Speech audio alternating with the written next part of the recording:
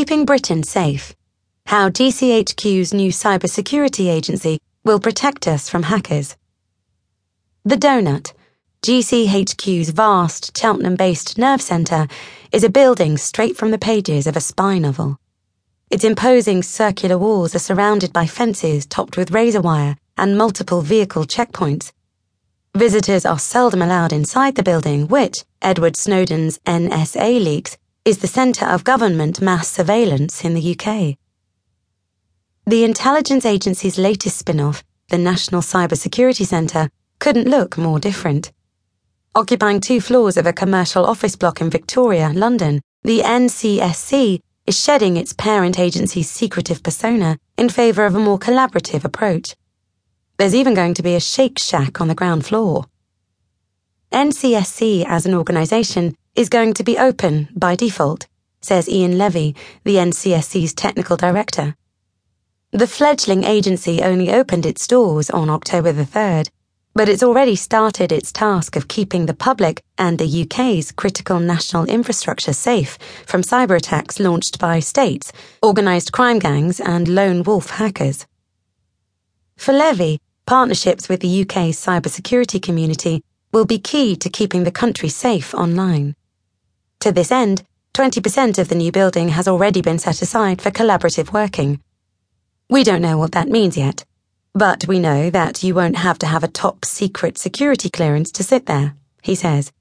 You coming to see me in the NCSC will be about as much of a ball ache as me coming to see you.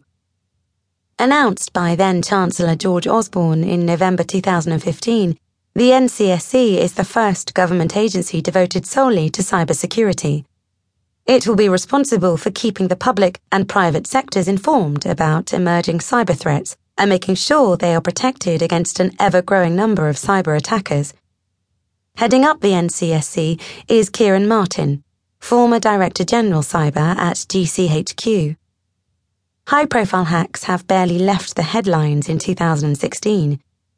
In April, 11.5 million confidential documents taken from Panamanian law firm Mossack Fonseca were leaked to German press, sparking a chain of public protestations that eventually led to the resignation of the Icelandic Prime Minister, Sigmundur Davíð Gunnlaugsson.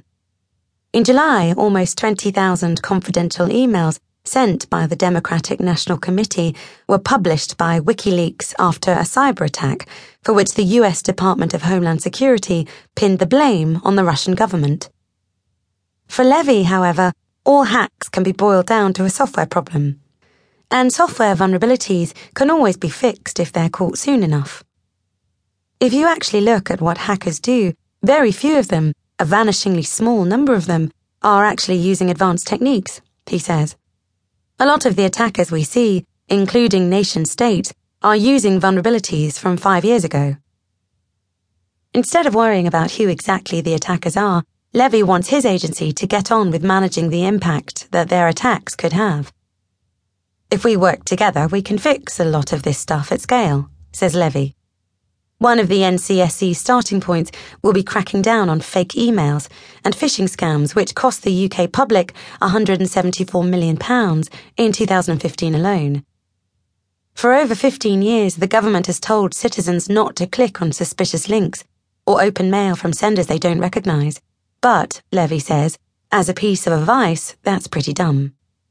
There's no way to make sure people understand or act on that information, and as malicious spam has gotten more frequent and sophisticated, this well-meaning advice has hardly made a dent in the growing number of people becoming victims of online fraud. So the NCSC has decided to do something about it.